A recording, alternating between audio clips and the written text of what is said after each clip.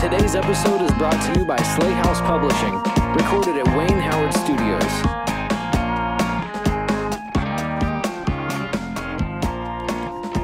Hey everybody, this is Jeremy from Slate House Publishing presents Lit Bits. With me as always is Trevor and Curtis. Say hey guys. Hello. Hey, what's up? We are now getting into part 3 of our Dracula series. Originally this was going to be 4 parts and it looks like it's going to be 5. It was just too big. It was way big. It's the blockbuster of your January. It is. And so we are now into part 2 of Bram Stoker's life. So part 3 of our Dracula series, part 2 of Bram Stoker's life. So we'll jump right in. So we're jumping to 1897 now, the year of Dracula's publication. We're finally getting to Dracula getting published. And what's interesting, there's been a lot of talk about how the copyright issues have grown up over the novel. I don't think copyright laws were necessarily in place like they are today. But Probably not. But I do feel like, but that isn't to say that Bram Stoker didn't try some form of copywriting. And so what he did is he actually gave an elaborate reading at the Lyceum. And this was the only time that Dracula appeared on stage in the dramatic form in his lifetime. And he did this for copyright purposes. So he actually structured the novel as based on his theater experience. He actually structured it like he was putting on a theater production. That could kind of make sense. I could see that because this book is kind of structured like a play. I mean, there's like almost an act structure to Dracula because you have the first part where Jonathan Harker is visiting Castle Dracula, and then you have the part that takes place back in London where Dracula is traipsing around and they're trying to figure out what's going on. Mm-hmm. And then there's, kind of that final act where they're chasing Dracula across Europe, trying to kill him before something happens to Mina Harker. Right. Yeah. Yeah, it very much follows that. And so it was probably pretty easy for him to adapt it so that he could do a stage reading. But the whole purpose of doing the stage reading was for that copyright because he didn't want it misrepresented in the theater. So there is a little bit of a disagreement as to the importance of Vlad Dracul himself on the novel. And I think that is, it really should not be a disagreement. I think it's very apparent because like I said, originally Stoker had set the story in Syria, much as Le Fanu had set Carmilla in Syria. But after learning about the historical figure of Dracula, he changed the entire setting. He changed the Count's name. He did research into the customs of Romania at the time. He really understood what was going on in that part of the world so that he could represent it as accurately as possible. I'm sure he still had some flaws. He still, incorporated some superstitions, but these things were not, I don't think they were as much about his own like prejudices or biases. I think this is more about the level of research that you could do without visiting the country itself. Sure. Yeah. So he was basing his entire perception on other white explorers who were visiting, or like not just white, but Western European explorers. Which would be what he had available to him. Right. It's not like he didn't have the internet. Logs. He didn't have Google's, Street View to go and look at what Castle Dracula actually looks like. Oh, can we do that? We should do that sometime. We should. That sounds dope AF. That does. Yeah. Anyway. We won't do it live. So this is an interactive part of our podcast. You too can use Google Street View to go see what Castle Dracula looks like. Check it out. Tell us what you think. So here's an interesting thing about the duality of language. So Dracula in Wallachian, which is a region in Romania alongside Transylvania, means dragon or son of the devil. And that's something we'll get into in our next episode. Oh, wow. Yeah. It's hardcore, right? It does. Like totally Dracula just sounds, it doesn't even need any of that. It just sounds evil on its own. But that really Although he was, kicks it up a notch. Here's a kicker for you. We'll get into more of this in the next episode when we actually talk about Dracula, the historical figure. But it was actually, the Order of the Dragon was actually a sect of the Catholic Church there in Transylvania. He was very religious. So cool. He was a Christian warrior. Dude, I would be way more into Catholicism if they were like the Order of the Dragon. That sounds like a Mortal Kombat movie. Yeah. I mean, a little bit, the setting like that we're Liu King. Like when people when they hear what Dracula did to like his enemies, like it looks like a Mortal Kombat like setting. No doubt. So yeah, that was all inspired by real events, right? Just spike. Why do you have spikes here? I like them. I like spikes. I like spikes. he like drank the blood of his victims, and ate like his dinners underneath their impaled bodies. Oh, That's like so Eli Roth hostile shit right there. Yeah. You know? I mean, I think Eli Roth would have been like, "Oh shit, I can't deal with this." So he's just reveling in the gore and the. Oh, he did. and He did. I All in guess the name of Christianity. Power, yeah. You Turks, I crush you. I crush you. I drink your blood. I drink your blood. But here's what's cool. Here's what's cool. I was talking about the duality of language. Here's what's cool. There's a Gaelic phrase.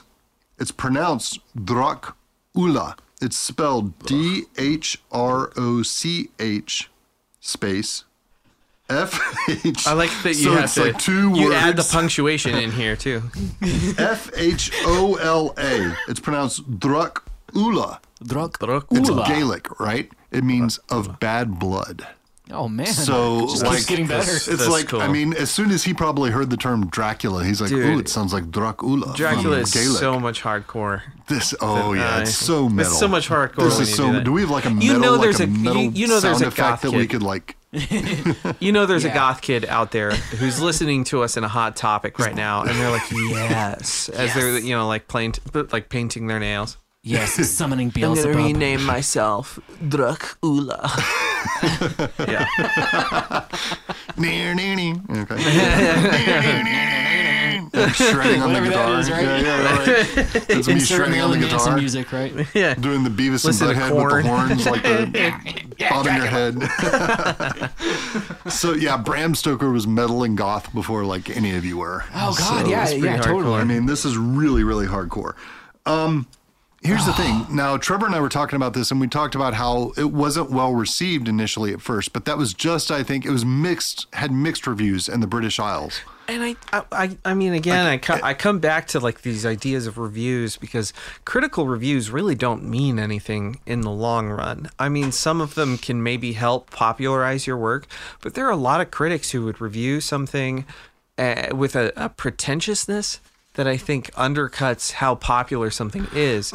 So it may not have been very critically well received, but I do think that there's a reason why we still talk about Dracula the novel today that obviously the critics missed the first time around. Not all critics, because he did have some real fans there, even in Britain. I mean, he had said the reviews were mixed. In Europe, when Dracula came to the European shores, like the mainland, he was like, they loved it. Like his name became so intrinsically wound with Dracula, like he was just a huge celebrity from the get-go. Same thing in America. Americans got Dracula and were like, "Oh yeah, this is the book we needed." Yeah. And they're like super excited. And if This will solve all our problems. Dracula solves all our problems. Yay, we have a Texan in here. He's a real character. Oh wait, what happens to him? Oh shit. He's the one. Yeah, that's right. I the forgot one about guy- the Texan guy. He gets fucking murdered. He's the one person that dies in the whole group. It's so great. If you don't count Lucy. But, Yeah, that's right. Yeah.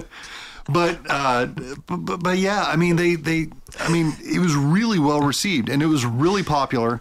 And where was I going with this? Like, I don't even know. Like, that's all you need to know. It was popular. It was great. popular. It was a great book. It was a terrific book. Check it out. Check it out. Like, if you haven't read See you Dracula next time, yet, guys. where are you at? Where are you going?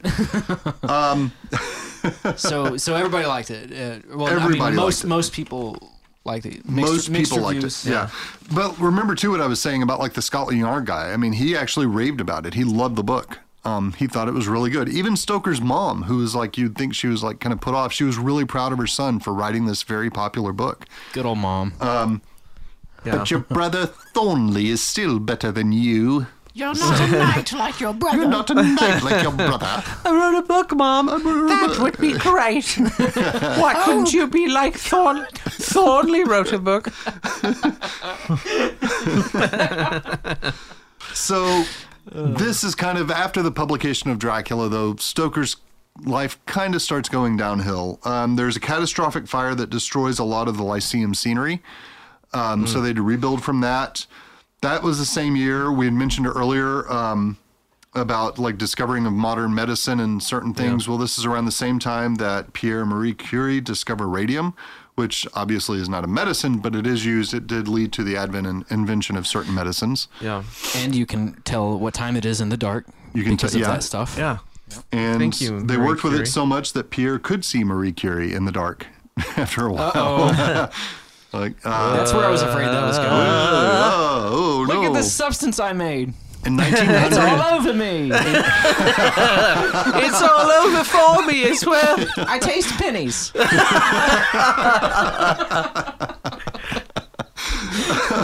in 1900, Irving signed the Lyceum over to a syndicate. This is also the year that Oscar Wilde died. Now, you remember me saying that he was 7 years younger than Stoker, and he died at the age of 46. So he was. So he would perpetually be even more young than. Yeah. Yeah. So yeah, he eventually gets to be like 12 years younger. Forever than, young. There you go. Like 19 years younger than Stoker, I guess. I take it back. I was wrong. I mean, Yeah. Around this time, after Irving sells the Lyceum, he and Stoker are still like professionally like working together, still working within the troupe, but the whole atmosphere of the troupe had changed. The whole theater had just changed. You know, you guys have kind of experienced that when like you're working at a job and like management, you know, changes hands or something, and things just kind of. It doesn't take much. The Sometimes whole it takes atmosphere. very little for everything to change, huh? Yeah. And that's what happens. In 1901, they tour America for another time, or I think it's one of the last times they tour America. And Stoker's mother died. She was 83 years old. She was afraid of losing her eyesight, and she was going blind, but she hadn't gone all the way blind. Thankfully, she died before she went all the way blind, which kind of was a blessing for her. She didn't want to be blind. Yeah. Also that year, Queen Victoria and President McKinley die. Queen Victoria dies of old age. President McKinley dies from being assassinated. Boom. So that sucked for him. Yikes. What else can we say about Oof. 1904 was Henry Irving's final tour. We have a whole set of stand-up about President McKinley.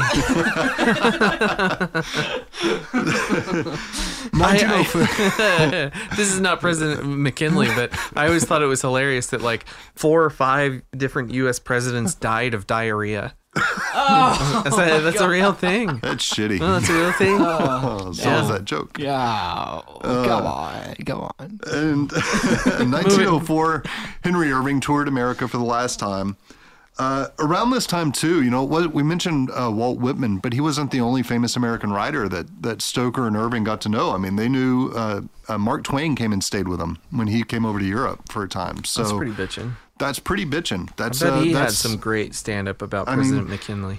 I bet he was annoying. I'm just playing. he was always, he's like, is it Samuel Clemens? No, it's Mark Twain. It's Mark Twain. Damn it. Mr. Mark Twain Clemens, when I'm your outside. table's ready. It's Mark Twain, Mark damn it. Twain. Help me out here. Henry Irving died that following year in 1905, and Stoker suffered the first of many strokes.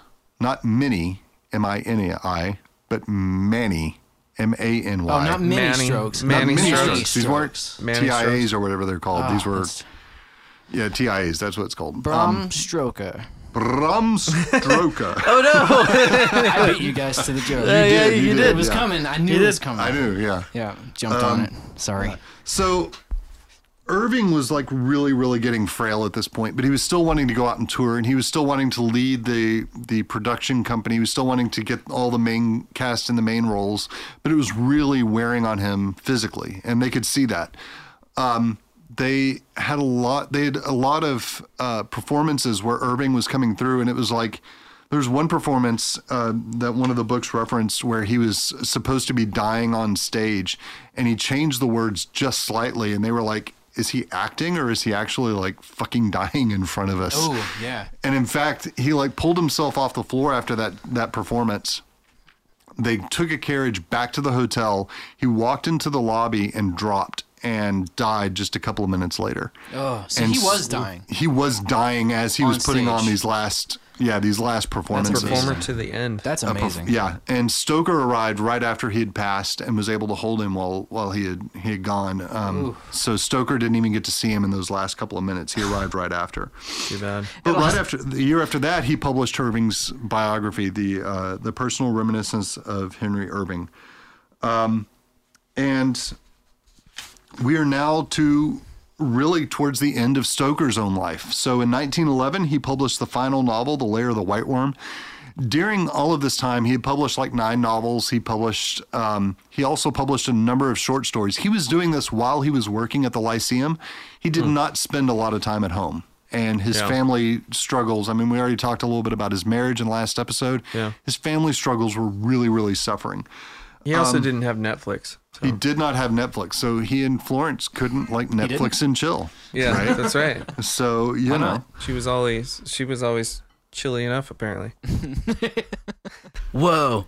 Here at Harker's Realty, we aspire to give you the best service. Not only will you find the perfect home, we'll also disclose everything you need to know about it so your stay is totally excellent. Just ask one of our esteemed clients. Hi, I am Vlad Dracula. I wanted only the best, and Harker Realty provided. When I asked, they showed me the Carfax. Do you have a minor cough, some aches or pains, or general malaise? Try Dr. Seward's Laudanum. Laudanum is a liquid derivative of morphine and is approved by all 19th century physicians to treat a range of health issues, from a scraped knee to a minor headache to a disquieted stomach. Laudanum is highly addictive and should only be prescribed by a 19th century physician. Any other use of laudanum or its components, especially here in the 21st century, are highly inadvisable and in fact illegal. So are you ready to be over your unsettled feelings? Try Dr. Seward's Laudanum today.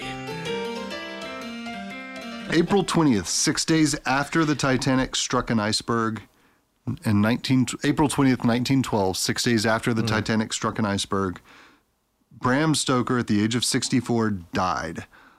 On his death certificate, the cause of death was locomotor ataxia, 6 months, granular contracted kidney, and exhaustion. Some people claim that he just worked himself to death, but the sticking point for this... That could mean anything. Yeah. The sticking point to this is that first little bit on his death certificate, locomotor ataxia, which is one of the key symptoms or key influenced by, like, I'm not even saying that correctly. It would be a symptom. It would be a symptom, wouldn't it? Yeah. Of ataxia. Locomotor ataxia. Which would be from, Yeah. It's the inability it's to one of the key symptoms, one of the move. key indicators of syphilis. Yeah. Oh, okay. All right. So there was a lot of rumor going around that whoever you want to blame, I'm sure, I mean, we're all married men in here. We all know that, in a healthy relationship, it's never one person's fault if you guys get into an argument. Like, it's both parties, right? Yeah. So I don't think it's fair to say, oh, it's because of Florence's frigidity or it's because of Stoker, it's whatever. They both contributed. There's an indicator right there that he probably fooled around a lot on her. Like men, women, something, prostitutes. There was rumors that he hired a bunch of prostitutes.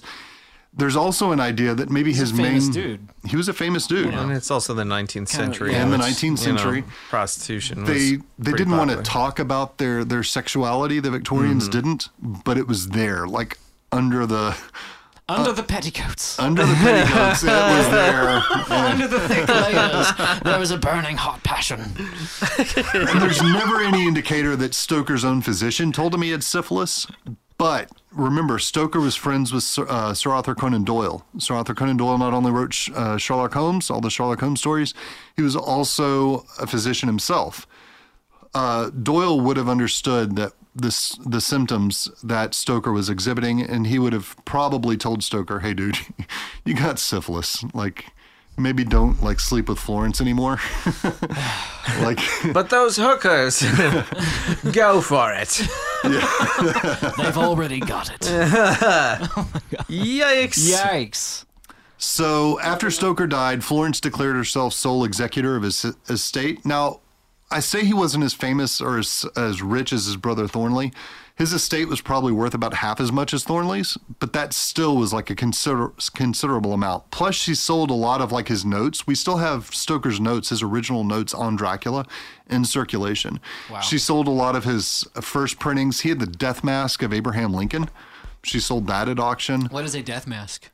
like literally when you die, they like created a mask, like put a clay like sculpture of your face, like as you're laying there dying, or after you died, and they like made a molding of it. Like, so he had a death mask of like, it's the face of Abraham Lincoln.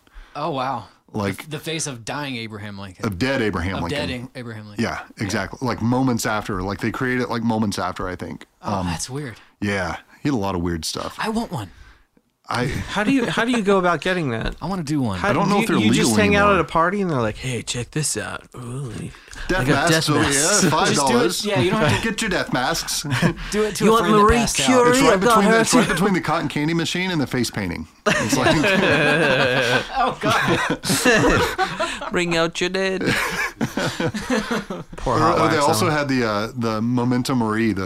So they would have been doing this around the same time too, where they took like the old photographs and like they would photograph the family member who just died with like their families. So you get like the pictures of like the siblings and like one of them's dead, and they've like perched them up on the shoulder of like their sibling. They do a full. And there's actual photos of like you can Google Memento Mori. Yeah, people still do that, right? I don't know. I don't know if they still do that. They do. In some rural communities. I mean, I've seen it. I actually do feel like there are some people who like will take pictures in front of their open casket or whatever. And it's like, passing grandma. Or like, it's morbid. Yeah. We don't have to get into that. I don't know. People grieve. People grieve in different ways. I'll let them grieve. That's true. And it's okay. Yeah. It's okay. He had like an original of Wilkie Collins, The Woman in White, and she was able to sell that. So as much money as he left her, she was also able to sell off stuff. She also agreed to have Dracula's Guest posthumously published. That was the original first novel she published as a short story. Right, exactly. And she was critical. She also sold the rights for like the theater production. I think she was a little critical of the theater like version of the book. I don't think she liked it. In 1922, F.W. Murnau came out with this movie called Nosferatu, and he openly admitted that it is a baller movie. It's a silent film, but it is a baller fucking movie. It's pretty scary. Very scary. Yeah. If you've not seen it, I would say go check it out. But if you haven't seen the movie, you've definitely seen that character. Yeah, you've seen like his version of a vampire is very, very creepy. And the graininess of it and everything is just all around is terrifying. Yeah. Very terrifying. Yeah. Here's the thing. Gross. He didn't have the rights to produce Nosferatu. He didn't have the permission to do it. And so Florence sued him. She said, "Fuck you, you're not making this film." And verbatim, that was in her letter. That was in her letter. And the German courts agreed. They were like, "No, no, fuck you. Fuck you." That's a horrible, horrible German accent. It sounded almost French there. No, fuck you. Fuck you. We have more fun commenting on Jeremy's accents are always like weirdly placed in the world. It's like a Russian Irish and he's trying to do German. I mean, I wrote the You're scripts. Scotch Korean. You don't I've make literally written sense. like all the scripts, guys. I don't think I can't carry the weight of the accents. Yeah, too. come on. It's We're like expecting not too fair. much. You're expecting too much of me. Aren't I a human? If you prick me, don't I bleed? See, I like that one. That was a good one. All right. So yeah, the German courts not only said he couldn't make the film, they also ordered all copies and negatives and everything of the film to be destroyed. It's only because one negative roll of that film survived that we still have Nosferatu to this day. Thank goodness. So it really would have missed out. That movie puts a lot of the Dracula stuff into a different perspective, I think. She did eventually sell the film rights to the guy. I guess he would do the 1931 version. He'd hire the famous Broadway actor that popularized the character of Dracula on stage to do the film role. So Bela Lugosi starred as Dracula on the stage before he did the film version in 1931. She sold those rights for $40,000 at the time.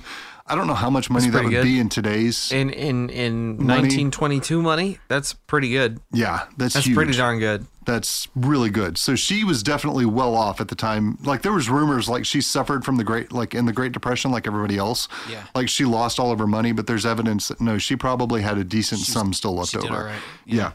So just like Stoker himself died 2 years before the Great War, Florence died 2 years before World War II had ravaged Europe. So they both kind of missed out on huge 20th century kind of events. But they very much were characters, kind of straddling the 2 centuries. Yeah. And I think it shows. I think we see that when we actually get into the book itself. I think we're going to see how Dracula itself is a novel that straddles the centuries. It's this battle or this tug of war between like the archaic mysticism of the East and kind of uncivilized, I'm air quoting because I'm not trying to be, disparaging to any kind of cultures or anything, but it was seen as this battle between like the mystic and the scientific. And so we see this world changing in Dracula. We see that theater is evolving. Sexuality is redefining itself. The industrial world was in direct conflict with the metaphysical. Science and medicine are trying to find this balance with the spiritual. I talked about with the Hermetic Order of the Golden Dawn, all of these doctors and all of these physicians being a part of this. And that's exactly what they were doing. And this is echoed in Dracula with Van Helsing, who is very much a scientist, but he's also very much an occultist as well, too. He's very aware of these kinds of things. There's a lot that kind of bleeds in through, into this novel through the context, the historical context of this moment. Exactly. And that's something we are definitely going to get into as we finish up this series. But next episode, I'm really excited because as metal and as baller and goth as you think fucking Bram Stoker's been, next episode we are talking about the historical source for the novel. The nitty gritty. We are talking about Vlad the Impaler. Oh, man. It's like a WWE introduction, I feel like. Vlad the Impaler! Fireworks going off, yeah. He comes out on his trapeze. I stake you. I stake you. Oh. Give him the steak. Give him the steak. Hey, I want to take this moment to thank everybody. I want to thank our producers at Wayne Howard Studios. I want to thank all of our Patreon supporters. I want to thank the people who are supporting our publishing house. Absolutely. And we also want to thank today's sponsors, especially the ASPCA. We want to thank today's sponsors. Yes, the ASPCA. They really make sure you. It's a really important cause to all of us, especially now in this January season. It's the bitter cold of winter. Just please give a little bit more consideration. The werewolves are lonelier than ever this time of year. They really are. They really are. And the spiders are neglected. Yeah. And we also want to thank the spiders are neglected. To get actually sincere.